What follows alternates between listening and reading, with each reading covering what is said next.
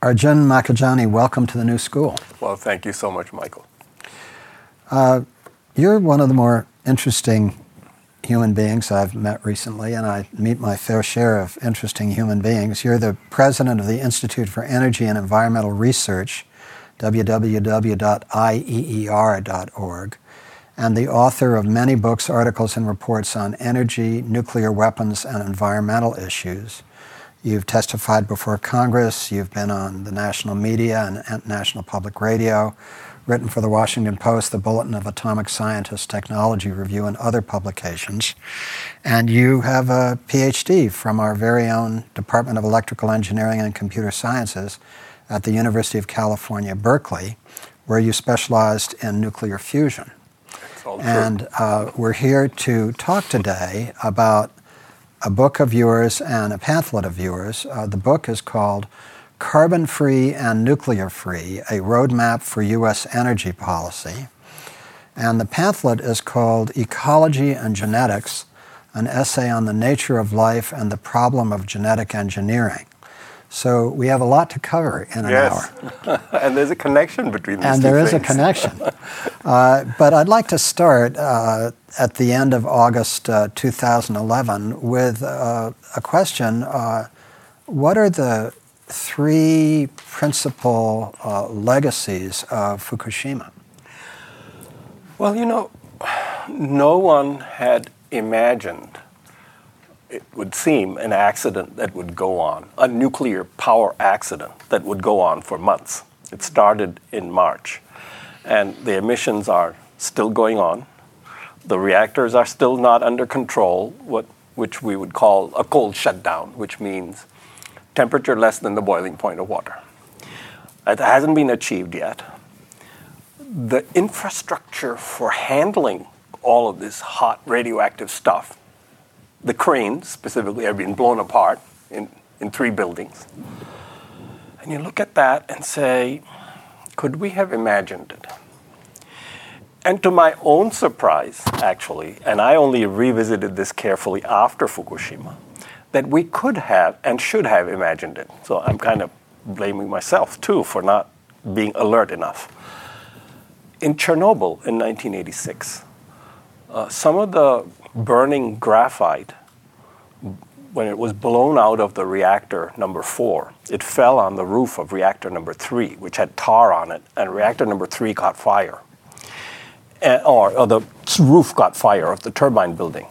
And so there was a potential for multiple reactor accidents then, which did not happen, but we didn't say, ooh, maybe we ought to pay attention to this. I think the biggest message that's staring me in the face is the refusal to learn lessons. There were certain things in 3 Mile Island, a hydrogen explosion, which arose from the reaction of zirconium with steam. And we didn't revisit the question of, should we be having zirconium fuel rods in reactors? There was a question of, are we regulating these things stringently enough?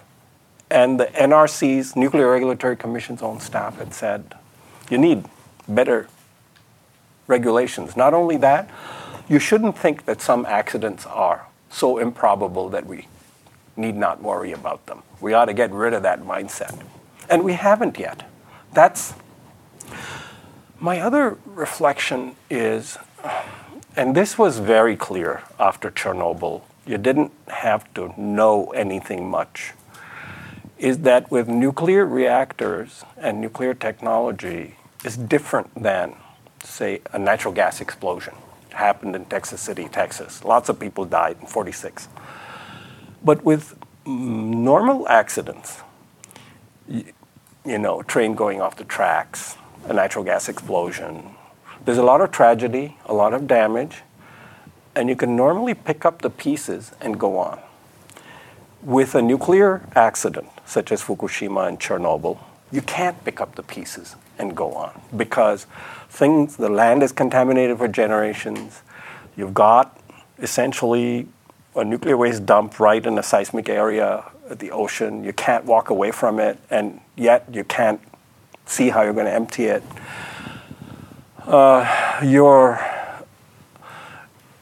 it's sort of like some chemicals, like the dioxins and the PCBs, are very long-lasting. Once you put it in the environment, you can't get rid of it.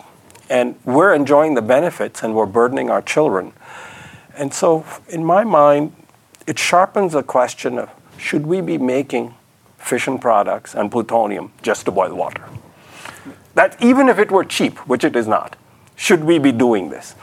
And I think not. So those are the two or three big picture things that... In this fabulous book, Carbon-Free and Nuclear-Free, A Roadmap for U.S. Energy Policy, which is a very technical book, but for anybody who can read Scientific American, you can understand it. I hope so. And what you did was you took seriously what it would take to transition the United States by 2050 to a completely carbon-free and nuclear-free future. Sure.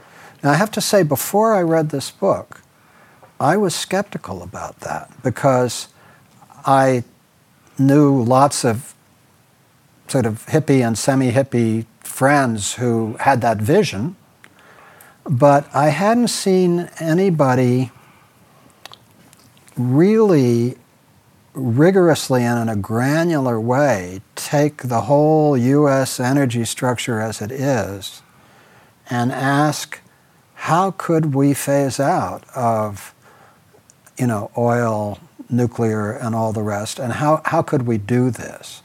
And to my surprise, actually, my delight, but my surprise, you really created a map for doing that.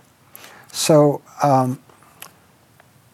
I'd like to ask you, I'm sure this is something you do regularly, but if we started with the headlines, what are the headlines about how we move from where we are to a carbon-free, nuclear-free future?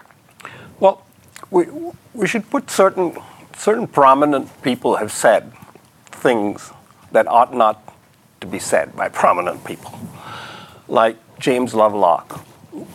Everybody should have contributed as much to our thinking and our understanding as he has. Mm-hmm. Gaia theory. Mm-hmm. I'm a total admirer of what James Lovelock has done. But he also said, solar energy and wind energy are too small. They can't solve the problem. You need nuclear energy. Well, it just happens to be not true. And I thought that was the case. In other words, that's kind of not just James Lovelock. That's a not uncommon vision that wind and solar just aren't going to solve the problem. Yes. And many leading environmentalists, by the way, what's his name from the World Resources Institute, the former head of the world, Gus Speth. Many of the environmentalists who've endorsed nuclear have endorsed it because they regard it as essential to solving the climate problem. So 5 years ago, when my friend and mentor and wonderful practical visionary Dave Freeman said we should get rid of fossil fuels and nuclear, I started as an agnostic. I didn't know that it could be done, and I didn't know that it couldn't be done. Right.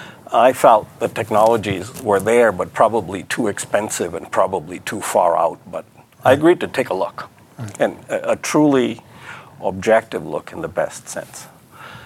And within a year, I felt that we are living in the middle of a technological revolution.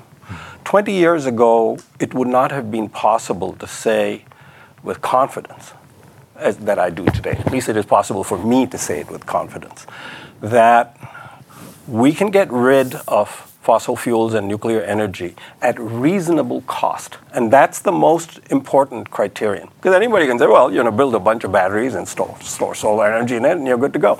But that's not a sensible answer.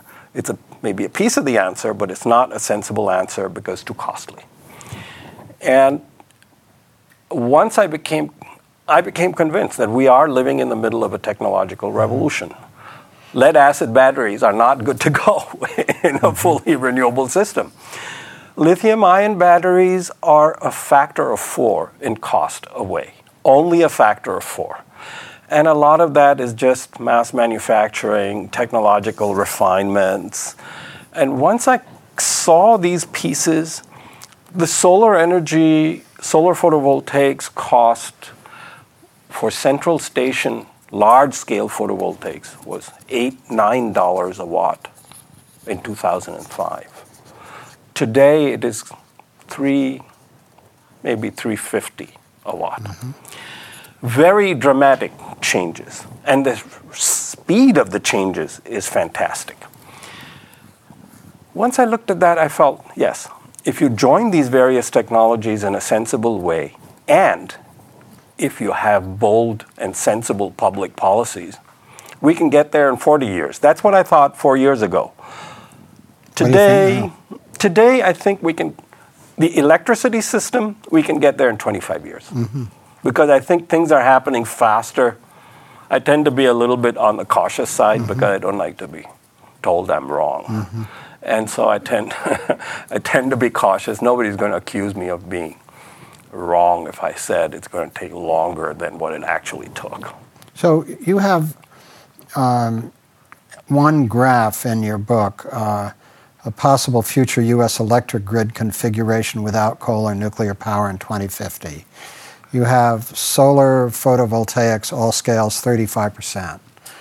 You have compressed air storage as a standby, 5%. Wind energy, large scale, 10 to 15%. Hydropower and pump storage, 5%. Solar thermal central station, 5 to 10%. Biomass, geothermal, wave energy, 25%. Combined heat and power, 10%. And ultracapacitors, I don't even know what those are, V2G. Storage. Energy storage. As a contributor. So you've kind of thought through what each kind of power would contribute to this. Yeah, and it's not a prediction. Right. What it's just one What this model. is a feasibility study. Right. Can we do it with technologies with things that we know how to make? Right. Which are not in the lab and the test tube stage, which are out there in the real world and may need some technological refinement, but we know how to make them. And most of the things are already economical. So as things will actually evolve, I think the set of technologies that we will have will be better than the ones that are described, because I'm only using technologies that are within the 10-year time frame, not a 40-year time frame. I'm convinced of that. But that chart shows that if you combine certain generation sources in a certain way, and you put them together with electric cars, which are not actually shown there, but which are discussed in the book, that you don't have to worry about what happens when the wind doesn't blow and the sun doesn't shine. So these are the three big questions with renewables are, do you have enough? And the answer to that is yes. There's wind energy enough more than all the oil in all the OPEC countries put together, just in the United States. Solar energy is bigger than that. The second question is cost. And I think wind energy is already cheaper than nuclear today, even with storage. You do compressed air energy storage, wind energy will cost you about 10, 11, 12 cents. And nuclear starts at 12 cents and goes up from there, if you're lucky. Plus, does that include the insurance cost for nuclear? Which is nobody can include the insurance. Because you look at Fukushima, and you know that we're insured in the United States to the grand royal sum of $12.6 billion. And beyond that, you're at the mercy of Washington. If Congress will appropriate money to make people whole to the extent that you can make them whole with money, then you could get compensated.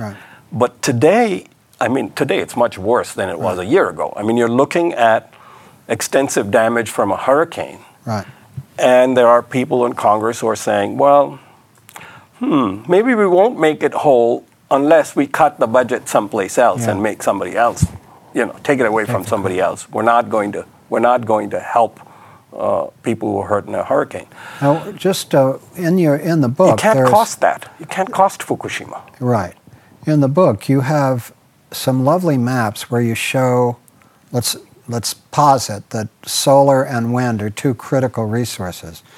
But the issue is, as you show in the book, that where you have all the solar and where you have all the wind is different from the population center. Yeah, the wind especially. Especially the wind. Yes. you're right. The solar, you talk about, you can do a lot of rooftop work, and especially I was fascinated, you can do a lot of parking lots, solar roofs and parking lots, but especially the wind. But also, to some degree, I think the large solar farms would be in the Southwest and so on. So different from the population areas. So then you have the issue of how much loss there is and how much cost there is for getting the centralized solar and wind energy sources as opposed to the distributed ones, which you also endorse, but to getting them to the population centers. Is that right? Actually, one of the misconceptions is about transmission costs and losses. If you look at your electricity bill, I haven't looked at a California bill recently, but when I look at my electricity bill, the distribution costs, your local wires, are much more expensive than the transmission wires, even though they are much more extensive, because the transmission towers transmit an enormous amount of energy at very high voltage in, 4 pieces of wire. And distribution is much more capital intensive because wires transmit a small amount of energy and have lots of losses. If you have high voltage DC transmission, you can actually transmit thousands of miles with minimal losses. On the order of 10% or so, or less? Less than 10%. Less than 10%. And so you can think, for instance, Europe, which is solar energy poor, of having the Sahara be a source of solar thermal and solar PV power with undersea cables, and this would be perfectly good. There are some real disadvantages to centralized systems, but I think in my mind... Terrorism is one. Yes, in my mind there's security vulnerabilities. You don't want a really centralized system. So distributed systems are much better. If you get knocked out in a hurricane and you have microgrids that you can isolate, then you're not actually knocking out millions of people at the same time, as happened in 2003. But you propose an integrated system of centralized and decentralized, distributed. But much more distributed and much less centralized. This is because the centralized system, it's sort of backwards from what we have. The centralized system would serve as the kind of backup to the local system. So that if your local system fails, which it would fail more often probably than a centralized system would, the centralized system will be there for you. Today, we don't have a local system to supply us when and even the local system, the way they are, your solar rooftop PV, the way it's connected to the utility, it doesn't work if the utility system is down. Your solar PV is also down, which is not a very good way to do it, but that's the way. It's initial stages, so understandable. Now, in terms of replacing oil, you talk, if I've got it right, you talk about a biomass, what's the right word? Am I saying it right? Yeah. Biomass as and you talk, there's one place in there where you have a lovely picture of water hyacinths and the huge amount of biomass that can be harvested per acre or whatever from water hyacinths. Is that, do I have that right? Yeah. Now biomass is not my preferred approach to solving energy problems. First of all, there are really bad ways to do biomass. And to be sure, we're doing them. And corn to ethanol, palm oil to diesel. They're really, really bad. They don't save you from carbon dioxide, and they don't, And they starve poor people. They starve poor people. They raise the price of food. So I often tell people, before Washington got involved, we used to have 3 energy problems. We had the climate problem, and we had the oil security problem, and we had the plutonium nuclear power problem, and then Washington got involved, and now we got a food energy problem too because of corn to ethanol. And so it's just as well that Washington is staying out of this and California is in the lead. I like that. The California and Germany together will take us quite far in the technological. So I did 2 things in my book. I said, what can I see that's feasible now with given technology? And I see, we know ways to deal with biomass, and are there good ways of producing biomass? And the best way to produce biomass is to get win-win-win-win-win by growing water hyacinths or algae in wastewater. So you're sopping up all the nitrogen, you're preventing algal blooms. You actually sop up some toxins too that you can catch, prevent them from growing into the environment. NASA used to grow water hyacinths to meet, if I'm remembering right, heavy metal pollution discharge standards, which they were not able to meet from their photographic lab in the 70s. They didn't know what to do with the water hyacinths, so they stopped. Because the productivity is very great, you can get 10,000 gallons an acre instead of a few hundred gallons an acre. But even so, the land requirements are very great. I think to really solve the problem of, say, aircraft, which is the hardest energy problem to solve, I think we should... In other words, non-petrochemical fuel for the aircraft. Yeah, and non-biomass. So if you try to solve some of our petroleum problems by putting biomass, the land area required is very large. Where are you going to grow all these algae? Will wastewater authorities allow it? And then you're still burning stuff, so you still get your nitrogen oxides, and you still get ozone pollution and so on. So long as you're burning stuff, you're going to get that. So I thought, okay, electric aircraft today I would say they're imaginable. When I wrote my book, they didn't seem to be imaginable. Today we've flown solar aircraft, as you know. That example wasn't in front of me and I wasn't imaginative enough. But hydrogen fuel, hydrogen made from wind energy and solar energy used in aircraft, definitely feasible. Really? Yes. For large aircraft? For large aircraft. The Soviets actually converted a passenger aircraft with hydrogen fuel. To a jet? To a jet. You can burn hydrogen in jet engines. Internal combustion engines are somewhat more efficient with hydrogen. Hydrogen is more energy dense per unit mass, so there's less weight to carry. Is there a downside to using hydrogen for? Well, there's a downside to anything flammable. So, of course, we see the downsides to jet fuel. Right. Whenever there's an accident, you see the horrendous flames, and you have the same downside with hydrogen. I think hydrogen actually probably less dangerous than jet fuel.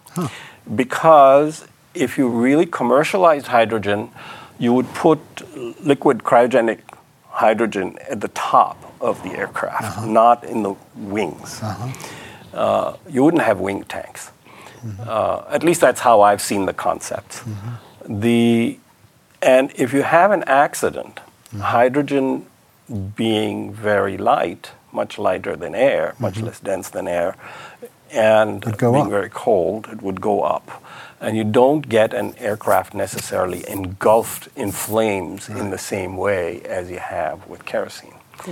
The Hindenburg example is a kind of one that comes to everybody's mind. I discussed that a little bit.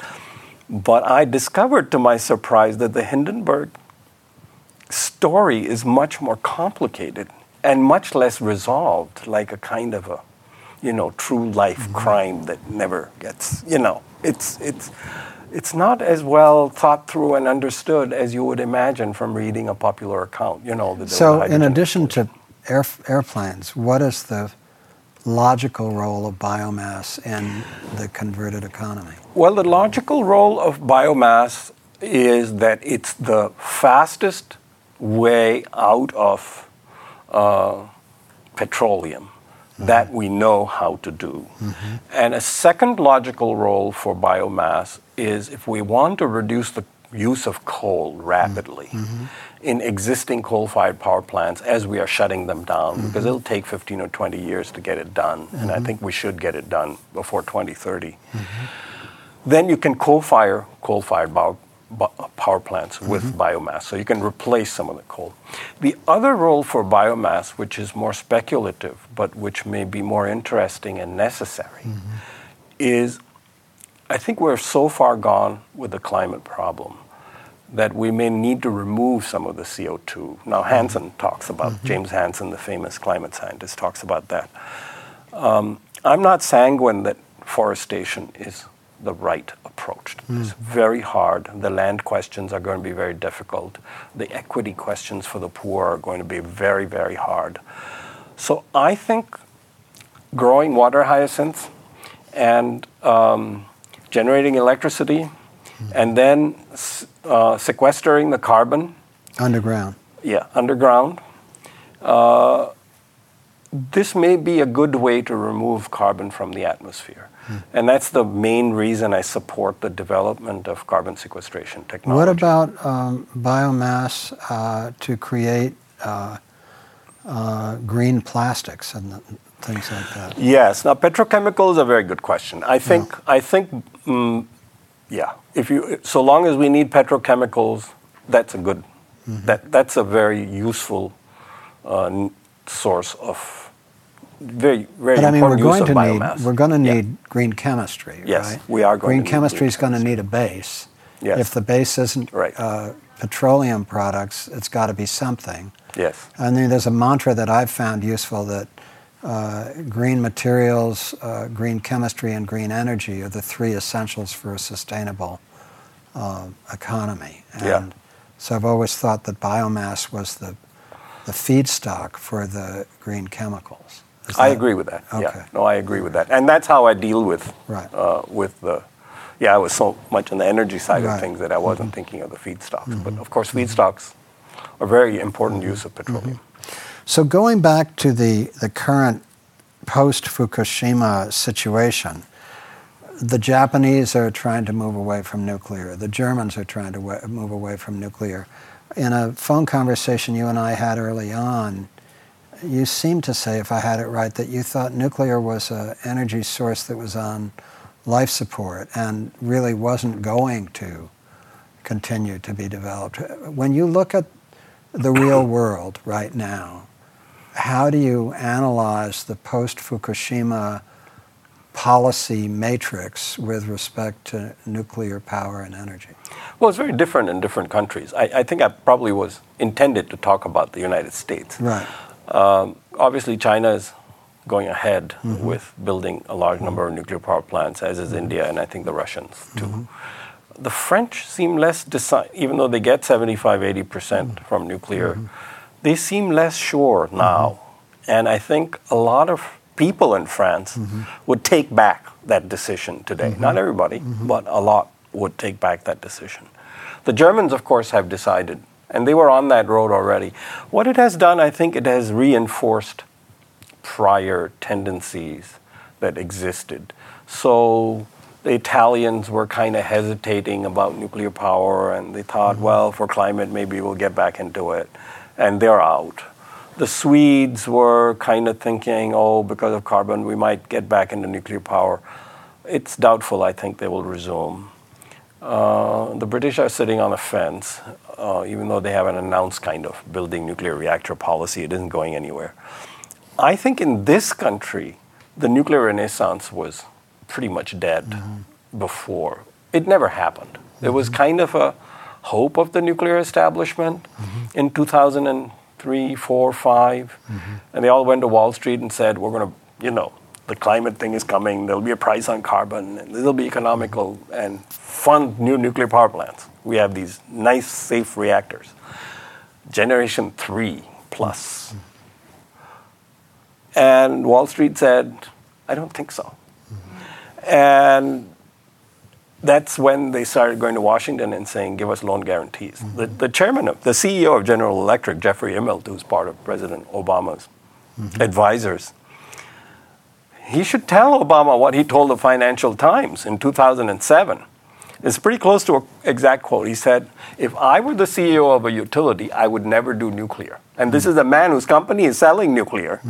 He said, I would do gas or wind. In fact, who sold the Fukushima reactors. Right? This was well before Fukushima. 2007, November. But aren't the Fukushima reactors from General Electric? I believe they are. Yeah, they are from General Electric. Well, they're General Electric design. And boiling water reactors. And he said, I would do wind and gas. Of course, he's also selling gas turbines and wind turbines.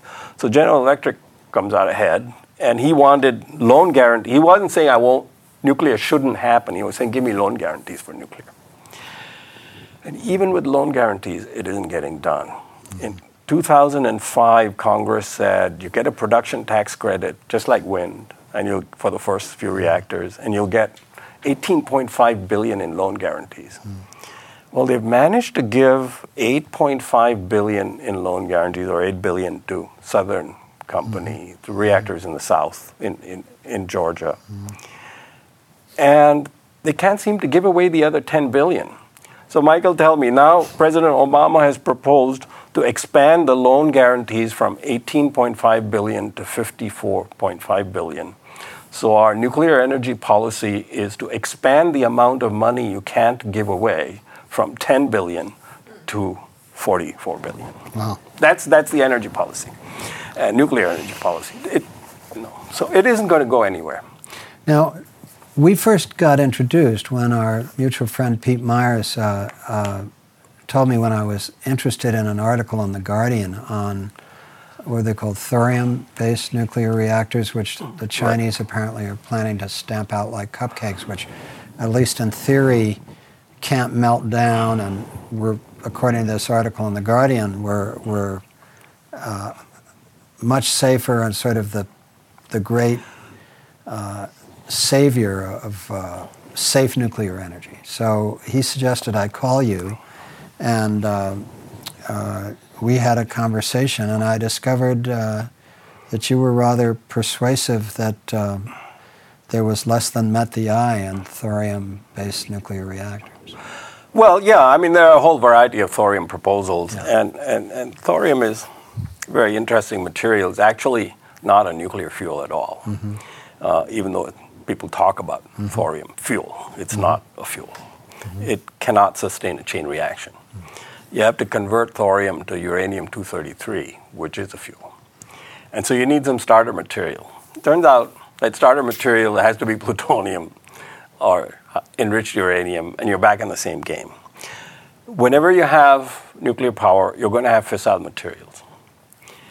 Fissile materials means chain reactions. That's what sustains the reactor.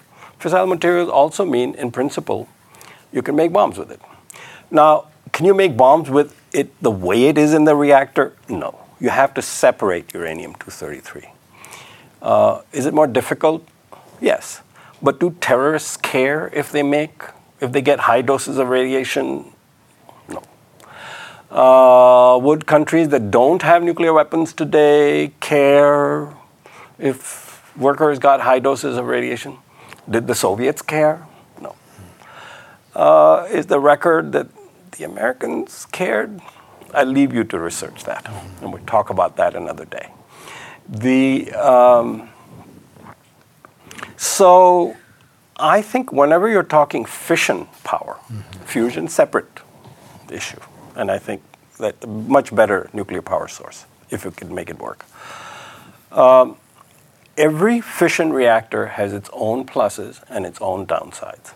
So the reactors we have today, which you're looking at, Fukushima, were promoted in the 50s as much safer than the alternatives. And one of the alternatives was graphite-moderated reactors. Now, graphite-moderated reactors, called pebble bed reactors, are being promoted as much safer than light water reactors.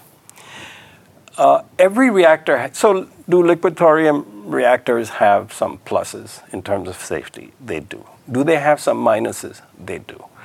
We've got a small thorium reactor that was built in the 60s, never generated any... Tennessee Valley. In Oak Ridge. Oh, in Oak Ridge. In Tennessee. Yeah.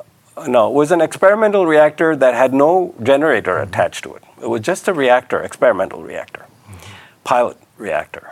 And it ran for a few years. Some issues came up, but it ran reasonably well, you could say, for an experimental reactor. And today, 40 years after it was shut down, it still has not been decommissioned because the nuclear waste problem, management problem, is such a headache that this reactor that cost less than $10 million has a decommissioning estimate of more than $200 million that never generated any electricity. Now, there are lots of technical issues. As you know, I haven't finished my research on this reactor. But thorium is a nastier material radiologically. Even though it's less radioactive per gram than uranium, it's nastier radiological. Gram for gram, it'll give you probably 100 times bigger dose to your bone if you breathe it than uranium. Thorium proponents tend to forget that. It's a difficult material to handle. So there's a bunch of thorium enthusiasts, right? There's a whole culture of thorium enthusiasts, as I understand. Yeah, if you drop the URE, it might be more accurate. So you have to ask: are these reactor proponents? What are they saving? Are they saving kind of favorite technology and area of research, or are they saving us from climate?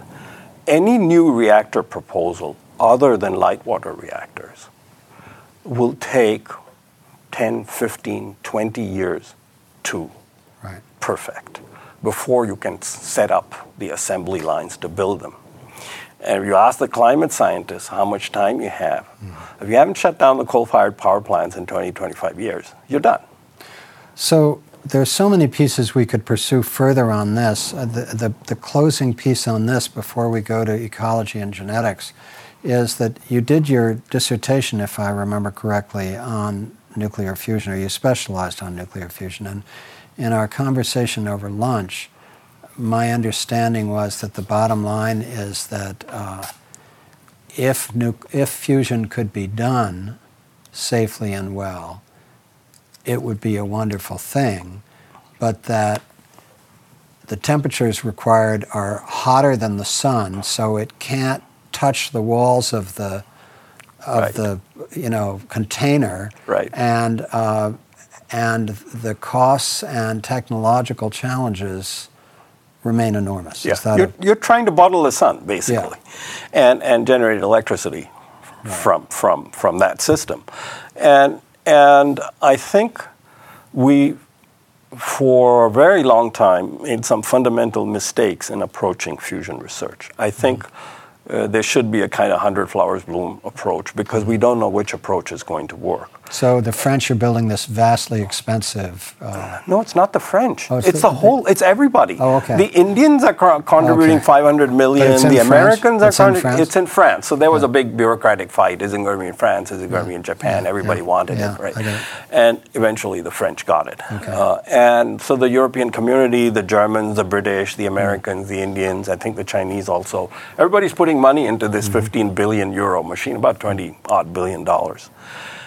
And, I think it's the wrong thing to put all your eggs in one basket into a very expensive machine that probably no utility would want to build if it worked. This is not a very good bet. Plasma physics, which I studied here at Berkeley, is extremely difficult. I think we should be spending a lot more money on the basic science, because it has lots of collateral benefits in many different disciplines, whether you talk photovoltaics or thin film deposition or nanomaterial, whatever. And fusion could be one of them. We should be aiming to think about p-lithium reactions, which is hydrogen with lithium. Abundant materials, you only get charged particles, you're not boiling water to make energy, you don't have any waste heat. Now that would be like a fusion battery, except it would be pretty big, and you have temperatures hotter than the inside of the sun. But so hard to do, very hard to do, but worthwhile doing. So if it takes you 100 years to do it, and today we do wind and solar, and 50, 60 years from now we say, really, I want that desert back, you could get it back. And so really worth doing. So we don't need to look to one energy transformation. We can go to better and better energy systems, and today we could go to the good energy system. So fusion could help with that, but we've got this fascination with big, expensive machines before we know what we're doing. It's a little unfortunate. If you're just joining us, I'm talking with Arjun Makhijani, who is the president of the Institute for Energy and Environmental Research, and we've been talking about his book, Carbon Free and Nuclear Free, A Roadmap for U.S. Energy Policy. And now we're going to talk about something that interests me at least as much, which is a little pamphlet that you wrote called Ecology and Genetics, an essay on the nature of life and the problem of genetic engineering. And the reason it interests me so much is that for the last 10 years, through the Collaborative on Health and the Environment, which is a partnership of about 4,000 colleagues around the world who are interested in the environment and health, my colleague Ted Shetler, who's here with us today, who's the science director for the Collaborative on Health and the Environment, has been developing the paradigm of the ecological paradigm of health. And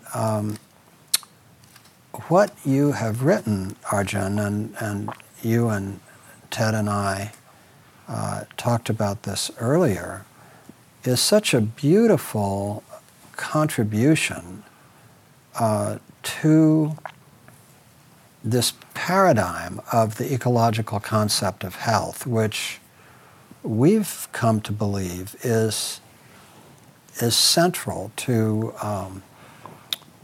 understanding how health and the environment interact and understanding how we move toward a healthier and more sustainable world. So just as a starting point, you said to me over lunch, if I heard you right, that you've come to regard ecology as the fundamental science. Yeah. Could you say more about that? Yeah, because, I mean, here you are, a nuclear physicist, saying that ecology is the fundamental science. Plasma physicist, yeah. Well, I come at this culturally from India, where I was born and brought up. And there's a certain side to Western science that looks less like science and more like a battle between the scientists and the Pope. Mm-hmm. And, as to who's going to be top dog. And whether we can go to heaven here or later. I mean, and this is an argument that's interesting sociologically, but it's not interesting scientifically. Mm-hmm. And at least to me, so in the physicist's mind, in the ultimate physicist's mind, there's a kind of a God particle, a God equation, something which they still haven't found, by the way, which right? can forecast everything. Right. And actually, everything we know about physics since the last 100 years, since quantum mechanics, should lead you to the conclusion, and even really in the Newtonian era, should lead you to the conclusion that you can't do that. Right. You can't go there. It won't work. And thermodynamics is really, among the physical sciences, thermodynamics actually the most solid, in my opinion. Also in Einstein's opinion, so I'm in very good company there. So if you look at what science consists of, and physics as sort of the paradigm for science consists of observations. And quantum mechanics says that the observing instrument is disturbing the things to be observed. That's where the uncertainty principle comes from. So you can't really observe the thing as it is because you need to measure it. And when you measure it, you're disturbing it, even by shining a light on it, for example. Radiation pressure. And photons striking it. I took it one step farther, and I said, in an observation, there must be an observer and the observed. And while the observed can be dead, like this cup or that book, the observer must be alive. If you're alive, you have a point of view. You are a subject, not an object.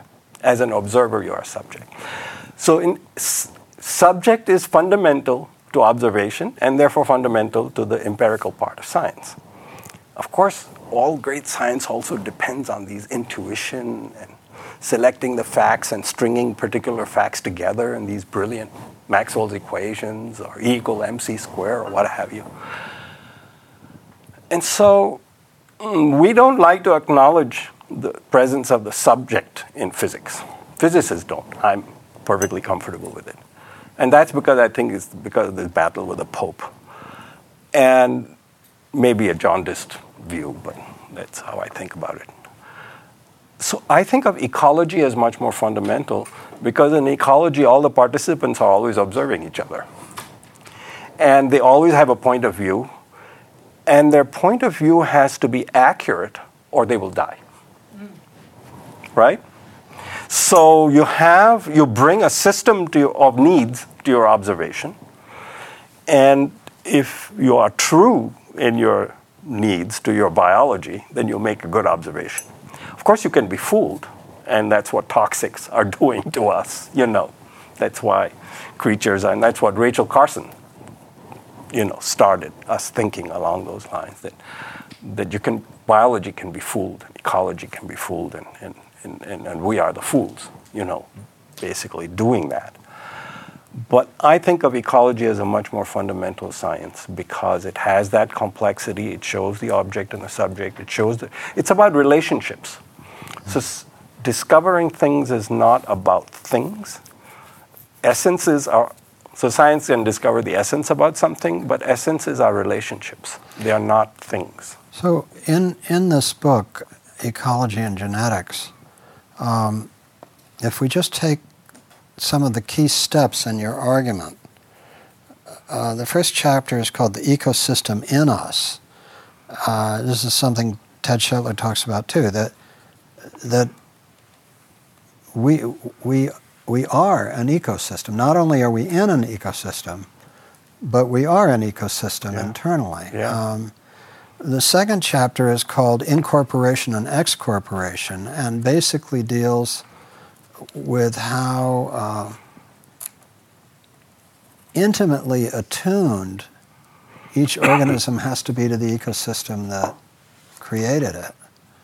And then the third chapter is called Modes of Expression. If the genome of any species is an expression of the ecosystem it needs, then there must be specific ways in which aspects of the ecosystem that the species experienced get expressed within the genetic structure of the species. And you give the example of hemoglobin as the internal expression of oxygen.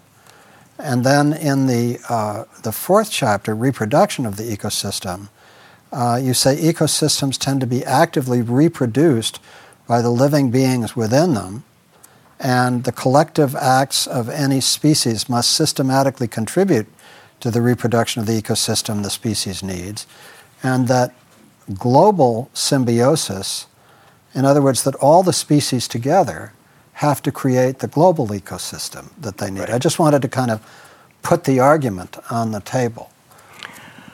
Yeah, actually, where it started was actually watching a jaguar video with the kids and thinking, so where did the spots come from, And so the spots obviously come from the genetics, but the camouflage is all the external photons. And you can't get an accidental match. So there must be some way in which the genetics is expressing. And hemoglobin is created in the body by a certain genetic structure, and it catches this oxygen extremely efficiently, and that can't be an accident. So the genetic structure has got to express the environment or ecosystem that we need. And this is, of course, hats off to James Lovelock for having explored this and set it forth, and other people. In the Gaia hypothesis. And the Gaia hypothesis. But basically, you can think of the Gaia hypothesis a different way. You can ask, is oxygen dead or alive? And I will say that you can't actually say oxygen is dead or oxygen is alive. Mm-hmm. When it is an atom or a molecule of air as O2 outside of me, it is dead. It doesn't have the attributes of reproduction and so on, other attributes of life, what Schrodinger talks about. But if I breathe it in, and it's part of me then, and my blood, then it is alive, because it's part of my hemoglobin and definitely part of the living being that I am. And similarly, food is food, we are what we eat, and then we are no longer what we eat when we excrete it. So there are all these flows of the environment through us and then back through the environment. And I think if we think of ourselves as kind of not vessels for the environment, but pipes for the environment, like our alimentary canal, then we might be more respectful of other species, other living beings, because, in nature there's no waste, but we've kind of created this awful thing. Ted Shetler, I'd like to ask you, you've just recently been introduced to Arjun in this, and we've just talked a little about his essay on ecology and genetics, but how do you see this intersecting with the thinking you've been doing on the ecological paradigm of health? Well, I think Arjun used a couple of words just now that I think are central to this, a different framework, and that is that ecology is about relationships. It's not about things. Implicit in what you said was this notion of hierarchy and nesting. Ecologists use the term hierarchy in a way that's different from the way most of us learn to use it. It sort of implies domination and control to many people. That's not the way an ecologist uses the term. Hierarchy here means is just sensitive to the fact that there's a nesting and in my thinking, I start thinking, well, at the cellular level, the cells are nested within tissues, within organs, within an individual, within a family, a community, a population, and an ecosystem. There's an enormously interesting conversation that's going on across all of those levels, from the ecosystem to the cell, from the family to the individual, and in the other direction. So it's truly a dialectic conversation that's going on. Which incorporates so many of the ideas that you describe in your pamphlet about the effect of the individual on the ecosystem at the same time that the ecosystem is having an effect on the individual. And I've just found this useful because I think in medicine we've bumped up against some barriers that are not easily penetrated and are really resistant to understanding. And so I've started to wonder if bringing the systems-like thinking of ecology to some of the more knotty problems in medicine might be useful. And I'm actually finding it useful so far. I mean, you have to be a little bit careful not to just get cute with metaphors. Right. But to the extent that they open up a new sort of way of looking and thinking and studying, doing research, and then responding in ways that are useful, I think it's worth exploring this. So I see a lot of what Arjun has written in this pamphlet as being entirely complementary and consistent with the kind of thinking we've been doing. Arjun, in the last 4 or 5 minutes that we have before we go to questions, in response to what Ted said about the value of this approach that you've developed and that Ted has developed and others have developed to thinking ecologically about health and the environment, if you were to imagine the 3 principal things that we need to do to move this understanding forward in the scientific community and the popular mind, what would you suggest are the major directions that we need to take to create in depth a way of integrating ecological thinking into health and environmental thinking in depth? As you know, we've just started this conversation, so I'm just going to this sort of brainstorming mode. One is if what I postulate here is correct, that genetic structure of any living being is an internal expression of the ecosystem that living being needs, then you can think of health and ill health in that way. in that expression of genes affected by food. You eat more meat, you get taller, for example. Your genes themselves don't necessarily change, but the expression of it is different. If we learn to think of ecology and ecosystems even beyond relationships, of something that we're actually incorporating our environment. It is us. And then it is no longer us. So we're kind of giving the environment life in us. And then when we no longer need it, but we're going to need it again tomorrow. It's going to come back. That carbon dioxide is going to become oxygen, then it'll come back. So if we realize this, a lot of people have used the fouling your own nest in terms of environmental pollution. But I think it's more profound than just fouling the nest. We're fouling our beings because we're incorporating our environment. Maybe that might produce a different kind of environmental consciousness, because now environmental is just regarded as somehow this thing, it's an issue. It's not as a central aspect of life itself, which is, we could say the Lovelockian view. And how to personalize that and to make it operational in society, politics, economics, I would say is a very important problem.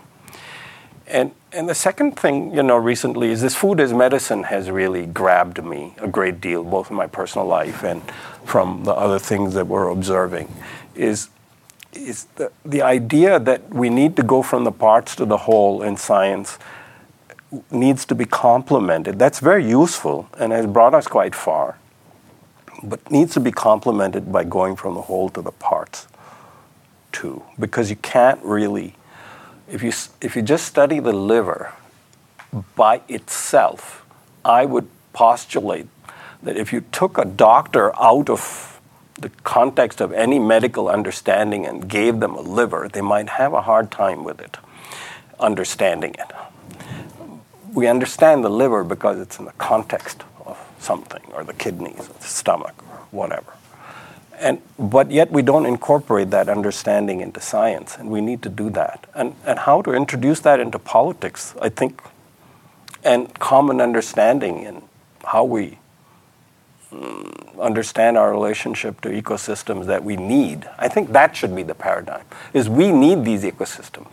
It's not just, going for a vacation on a clean beach or something, or watching birds, which is very nice. But Arjun Makhijali, the president of the Institute for Energy and Environmental Research, www.ieer.org, and the author of many books, including Carbon-Free and Nuclear-Free, A Roadmap for U.S. Energy Policy, and a lovely pamphlet, Ecology and Genetics, an essay on the nature of life and the problem of genetic engineering. Thank you for being with us at the New School. Thank you for asking me, Michael. Great. Really appreciate it. Yeah. So let's open it up. Our colleague Steve Heilig from San Francisco Medical Society is here, and another partner with the Collaborative on Health and the Environment. And Steve, I know you're going to have to leave soon, but as you listen, do you have any reflections or thoughts? You actually very kindly participated on one of our conference calls for the Yes, Collaborative on Health and Environment. Right. Was the moderator on that. You never mentioned it thank before, you. so it's nice to see it was only through the Thank phone you. there, And subsequent to that, and this is back on this was a call we did. It's on the CHE website, and it's related to, it was a post-Fukushima back on the first issue about nuclear energy and safety. I posted a discussion about that, a link to that, and some other issues related to that on my Huffington Post blog. And the way that played out was very interesting to me, because that one got more comments than anything I think I've ever done. Last time I checked, it was like 400 or something like that. And it became a generational fight. And that's kind of what triggered it, going back to the issue of what's more crucial, the climate issue or the safety issue of nuclear energy. And it was partly triggered by some younger folks that made me feel like what Michael referred to as an old hippie, by having this concern. And I was, glad to be able to link and quote from some of the comments that you and our other speakers made on that call. But I think a real issue we have to think about is the translational issue of some of this concept, the modernization of the nuclear safety issue, to younger people who don't really recall the earlier issues and are more focused, if they are focused at all on these kind of things, on the climate issue, and think that trumps everything and we have to do, that changes the entire equation in that we have to do whatever we can. So I'm just wondering if you have any thoughts on how do we keep these concerns in a contemporary way. And they were posing it as millennials, as they called themselves. There's all these generational issues now, or labels for different generations. But have you encountered this, for one thing, and if you have any thoughts on it? I actually haven't encountered it much because, I'm talking a lot about safety because Fukushima is staring us in the face. Normally, if you look at my writings, even if you look at Carbon-Free, Nuclear-Free, my prior writings on energy, you won't find a lot about safety. It's not that I don't know that nuclear reactors can happen. Obviously, I've written about safety and the catastrophic potential of accidents.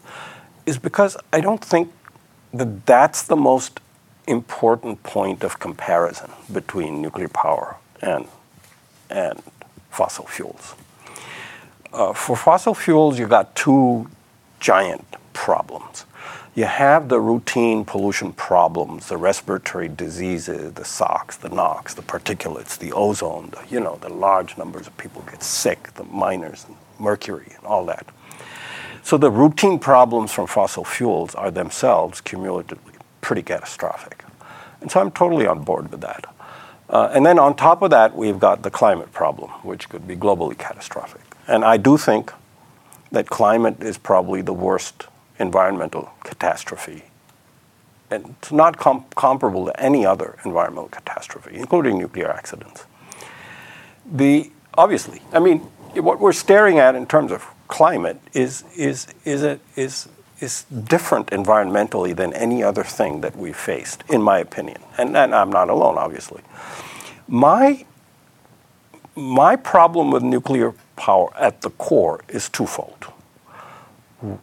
One is, what do we want? Where does it play a role in climate?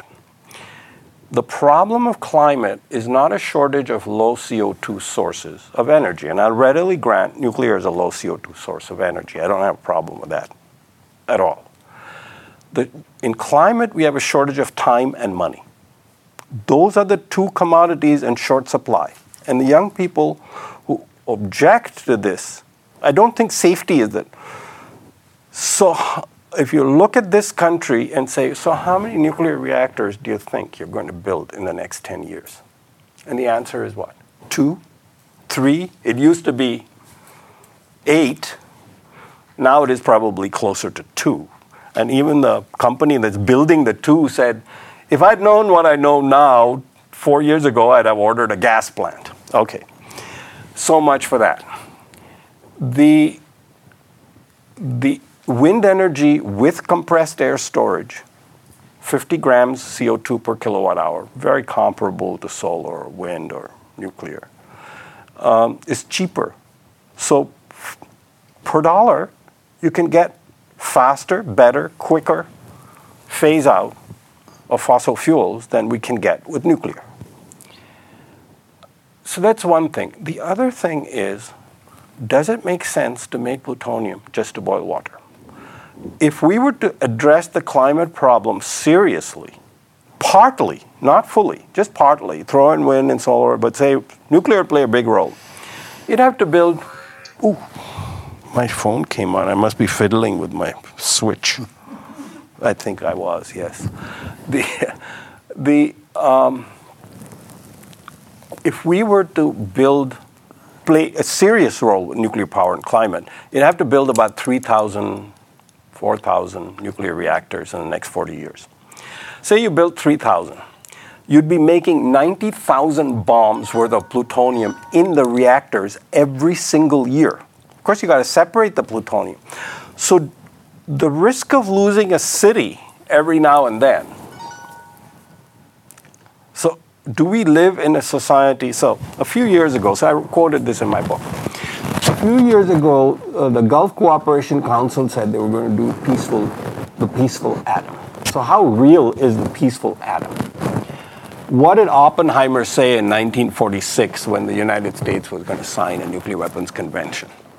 He said, well, if we sign a nuclear weapons convention, we'd always be afraid that others are going to cheat. So he wanted the U.S. to preemptively cheat. He said we would build these plants and we would call them power plants, but they would be built in such a way that we could rapidly convert them to making the maximum number of bombs.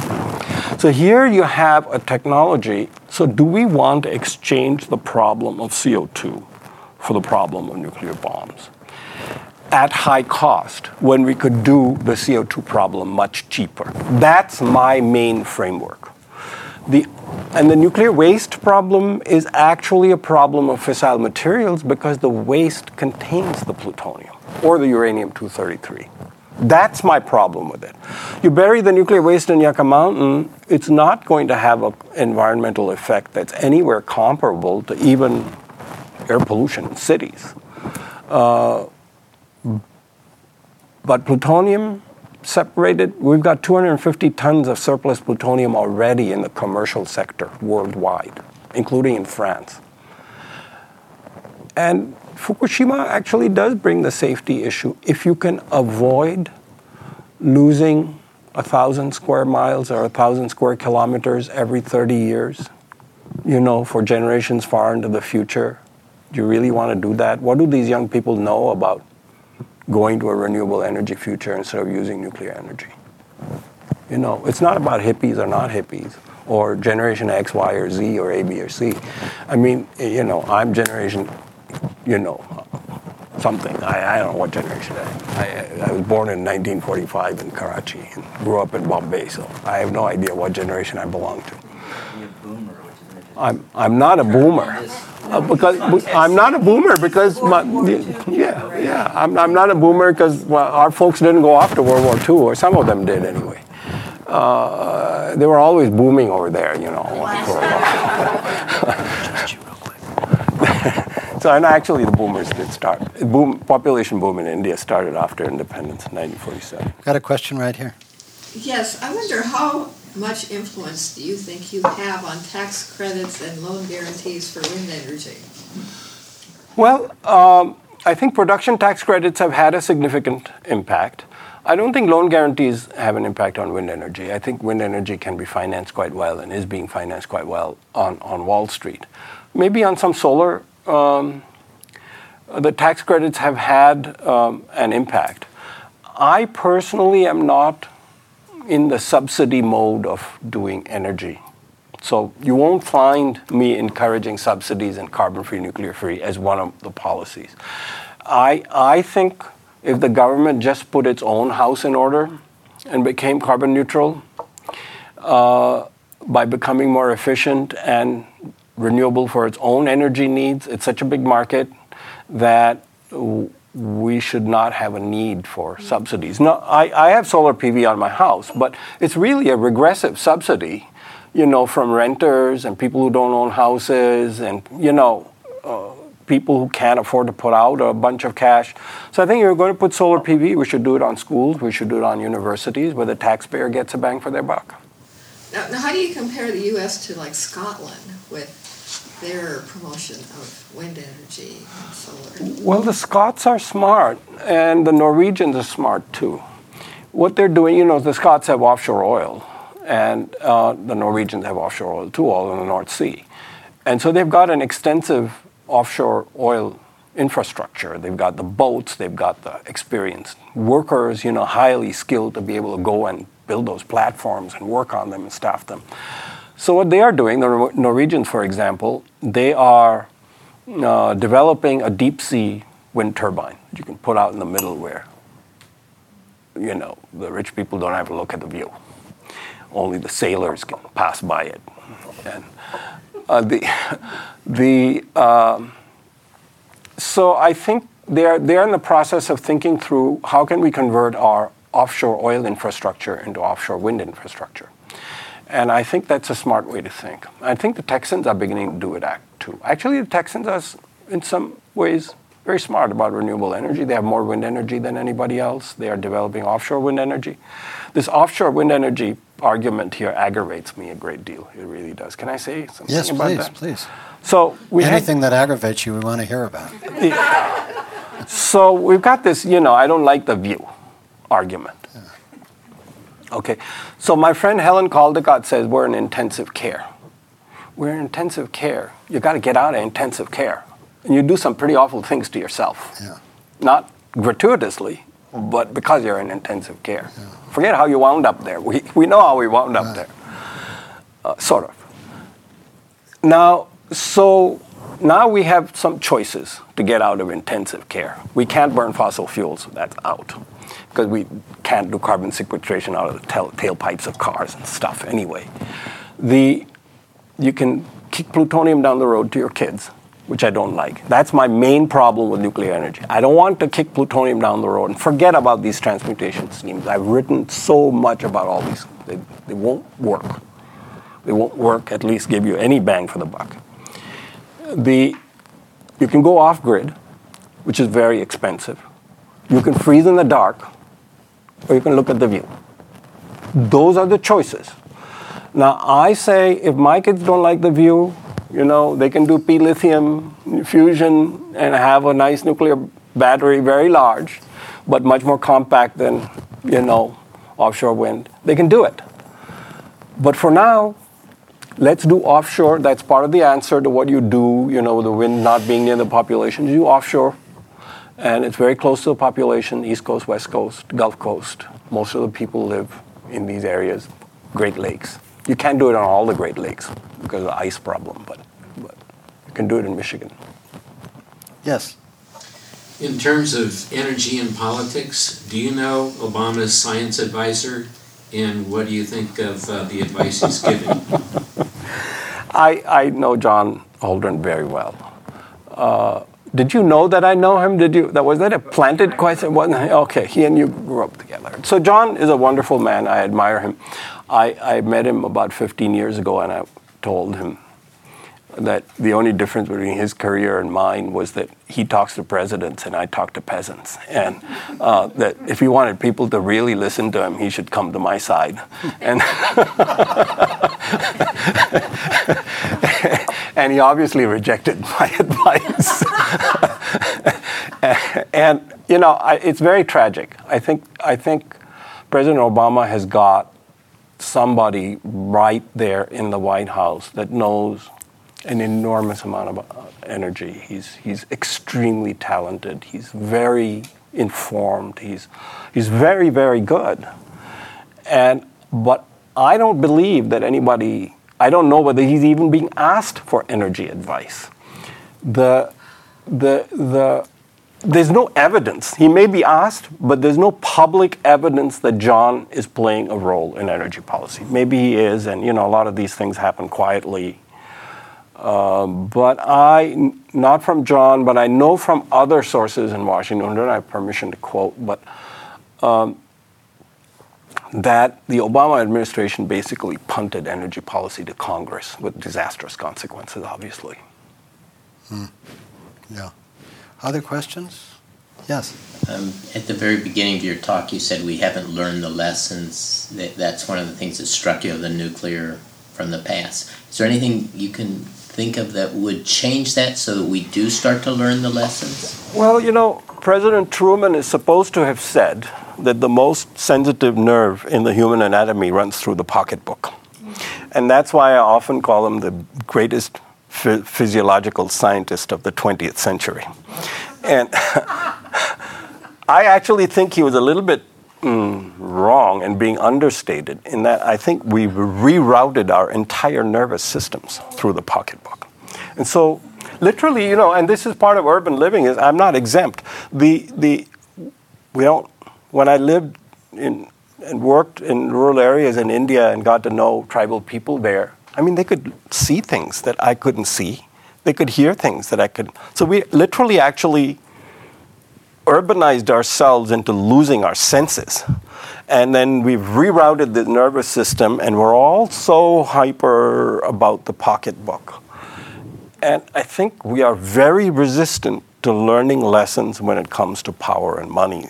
Chairs in Washington seem to have vapors that go upward and occupy the brain. That's the only explanation I have.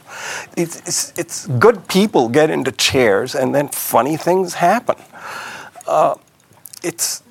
Nobody wants to leave that office, and so I don't have a ready answer for really how you're going to learn, because it's not that the Nuclear Regulatory Commission doesn't know what lessons there are to learn. They had their own staff give them a report on July 12th. I've got some problems with it, and I think it didn't go far enough, and I've made some criticism of it. But I think also in the things that it said, it's a very good report. It made some very sensible recommendations if you really want a safer or less risky nuclear system. And it also said, well, we had 3 Mile Island, and the NRC Rogovin Commission said that you shouldn't have the attitude that you should discard the attitude that some accidents are so remote that you can not worry, that you shouldn't worry about them, that we should have a better regulatory system, more thorough, not leave so much to voluntary. And the chairman of the NRC said, okay, let's get it done. And the majority of the Nuclear Regulatory Commission said no. And as soon as the report came out, there was an outcry in Congress saying, too much regulation. We're in a situation where we don't agree on whether government has a legitimate function in ensuring the safety of the public and ensuring that private enterprise shall conduct itself so we're not toxifying ourselves or accidenting ourselves to death. And it's just a mysterious thing to watch going on in Washington. And so I think it's becoming more and more difficult to learn the lessons, even though we know what the lessons are. Forget the lessons that we haven't we don't know what we don't know. That's a separate philosophical problem. One final question. Anybody got one? Yes? You talked a little bit about systems and ecology as a system, and it's just, I took a little systems theory when I was in school, and I always thought of myself as kind of a systems engineer, but a system can't survive if what's being optimized is the individuals, and Yes. satisfying the needs of the individuals within the system, like the organs in the body. That's cancer. When they grow wild and try to optimize themselves. Second thing I wanted to say is that if you approach this energy problem, which is just really a subset or a sub-problem of the bigger problems that we're facing today, I think, if you approach it as one in which how can we meet the demand, then you're bound to not come up with the answer that we need, because it's the demand itself which is the problem. And it's growing exponentially. And what we know about exponential growth is you can't continue that way. And one other thing along that is when I did a little reading, I was reading something about Africa, and they were doing, it was an analysis about what does Africa really need. And the conclusion was what Africa really needs to solve its problems is nuclear energy, because nothing else is going to work there. And so any solution you talk about, you've got to put it in the context of the bigger problem. Like, what's Africa in 30, you talk about a solution for 40 years. In 20 years, Africa is going to have 500 million people, or 600 million people that don't even have energy. Africa's already got 500 million. The solution is going to be a lot different than what ours is going to be. It's on totally different levels, and I don't think the world can continue to exist with those kind of disparities. Well, you've raised a lot of issues. So, it's a very complicated question. I won't address all of the issues, obviously. I can't. Yeah. But I give you a short answer to the first part of your question. There's two parts to this sort of exponential growth question in terms of materials and energy. One is we should use them a lot more efficiently. The light bulb, incandescent bulb, converts 1% of the energy into coal, into light. That's appallingly horrible. We convert 1% of the energy in petroleum into movement of people in a car. That's an absurd level of efficiency. So a lot of what I wrote about is a technical approach to improving efficiency and supplying the rest with renewables. I do recognize that in my book that I'm not addressing the values question. And that was because I set out to answer a very limited set of questions to a very limited audience. Can we get this done technically? Not seeking to settle all arguments in one book. Initially, I wanted to write a bigger book, and my advisory board said, don't be a fool. Just write a short book. Do a doable project. And so I decided not to be a fool and listen to my advisory board. The question of values, I think, is more important for materials than it is for energy, because renewable energy is very plentiful. We can use energy very efficiently, and you can actually use a lot of it. The damage comes in the mining, the disrupting, where we're really that's a part that's very, very difficult. And I think if we don't have a notion of enough in society, that we should still ruin the earth. If you read my book very carefully, you will not find the word sustainable in there for this very reason. Is because people said, why don't you say sustainable energy? And I said, I'm not going to say this because I'm not addressing this other piece in this book. And we need a notion of enough. Obviously, the majority of people in the world need more.